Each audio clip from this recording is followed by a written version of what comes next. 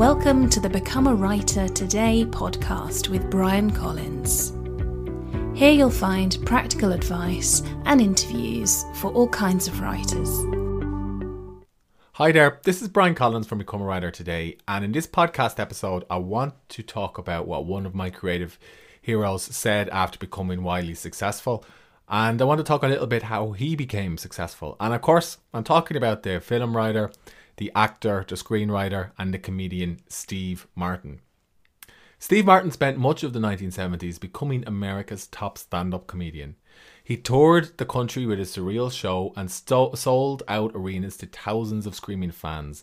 But Martin wanted more. You see, his real goal was to break into the movie business. And Martin knew it would take a single-minded focus to achieve this new, larger goal. So what did he do? Well, he put his stand-up career to one side and he concentrated on acting and screenwriting. And in the early to mid 1980s, Martin had a string of hits with films like Planes, Trains and Automobiles, Roxanne and Dirty Rotten Scoundrels. And he became so famous that Time magazine put him on the cover and declared, "Steve Martin, he's off the wall." And Steve had finally achieved financial security and recognition. But yet at the peak of his career, Steve Martin continued to doubt himself. He said, "You're saying I'm on the cover of Time? I must be successful." At the same time you're thinking, when's it going to be over? I've had many of those moments. You see, Martin, like many successful artists, creative professionals and even writers, has struggled with self-doubt throughout his career. But he found a way to push through these moments and embrace wild and crazy successes. So the first takeaway from this is don't be afraid of your mistakes. If you're at the start of your creative career, it's hard to conquer self-doubt, much less muse on how you'll manage success like Steve, or sell out an arena, or launch a best-selling book. So a new writer could slave away in his first draft until it's perfect, and he could be too afraid to release it into the world and get critical feedback from an editor or from early readers. Or an artist could look at the blank white canvas with fear and dread, and she could wonder how will she ever paint today, much less ask somebody for advice on what she created. And at least new writers and artists can practice alone when they're starting off.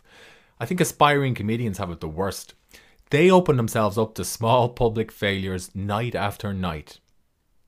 And that brings me to learn how to fail in public. Before he became famous, Steve Martin spent years touring diner clubs and restaurants, testing and refining his unique, surreal brand of comedy. And he said, "Everything was learnt in practice and the lonely road with no critical eyes watching. It was the place to dig up my boldest or dumbest ideas and put them on stage." At night, preoccupied by the success or failure of that evening's show, I would return to my motel room and glumly watch the 3 TV channels sign off the air at 11:30, knowing I had at least 2 more hours of ceiling staring to do before the adrenaline eased off and I could fall asleep. Now, we don't have to worry about only having 3 TV channels these days, but still, putting your work or your writing or your creative projects out into the world, whether it's a book or an album or a film or an app or even a comedy show, can feel like you're walking out into the street wearing no pants. How long will it take before somebody notices? And how will people react when they see what you've done? And isn't all this work in public just a little embarrassing? And yes, somebody might notice, and yes, it could feel a little awkward, but you're only going to learn so much from practicing alone in your room. After a certain point, a public failure is far more instructive than a private masterpiece. Consider Martin practicing his rough around the edges comedy shows on the road night after night. Like Martin, you can learn more about your craft and what to do next from the reaction of would-be fans. You should also treat success and failure the same. You see, success is another beast entirely to failure. If you achieve a goal in the arena, on the pitch or field, will you be happy with the same achievement next season? Probably not. It's natural to want more, just like Steve Martin did.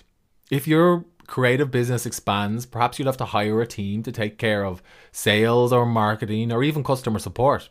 And then you got to say goodbye to being a scrappy founder and hello to being a CEO. Or if fans start buying your art or books, prepare to deal with accusations of selling out. And what's more, you're probably going to need to learn the business behind being a creative professional. Numbers just aren't as sexy as the blank page or canvas. And if you do publish a best-selling book, you're going to open yourself up to managing your readers' or critics' expectations. Take the case of Elizabeth Gilbert. She knew she'd struggle to match the success of her 2006 book Eat, Pray, Love. It's just hard to top selling 10 million copies and Oprah declaring, "The story has reached into almost every corner of the world." But Gilbert went ahead and wrote the follow-up anyway, and yes, it sold less copies, and Gilbert even said her book Committed bombed, but that didn't stop her writing another book that fans loved, which was called Big Magic, and it's all about creativity and fear and art. So what I would say to you is take a note from the famous English poet Rudyard Kipling. In his poem If, he said, "To meet triumph and disaster and treat these two impostors just the same." So put your time in, because when Martin reflected on what it took to make it as a comedian, actor and filmmaker, he wrote, "I did stand-up comedy for 18 years. 10 of those years were spent learning, 4 years were spent refining, and 4 were spent in wild success." Have you spent 18 plus years learning, practicing and refining your craft and your writing? Because if not, concentrate on the one thing you've got control over, improving your craft. Remember, you can't always control the nature of success. It's an ephemeral beast that Martin, like many others, learned to make peace with. He said, "It was only until the late 1980s I kept thinking I was going to go away, but I never went away. So why was I wasting all that grief? I survived somehow by the skin of my teeth. Some of that is luck." And yes, you might need luck, and yes, being in the right place helps, and yes, artists like Steve Martin possess an abundance of natural talent. But it'll never be over if you don't get started. So I hope you enjoyed this episode on Steve Martin and how he achieved success with his creative career. If you're interested in learning more about Steve Martin, his autobiography Born Standing Up is fascinating. How he wrote a lot of popular films from the 80s and 90s, and before that how he wrote comedy. And he's also teaches his process in a masterclass, which I suppose I was able to take recently and which I wrote about on my blog. So I would encourage you to take that masterclass too if you want to learn how to inject a bit more colour into your writing. I hope you enjoyed this podcast episode. If you did, please leave a rating on the iTunes store.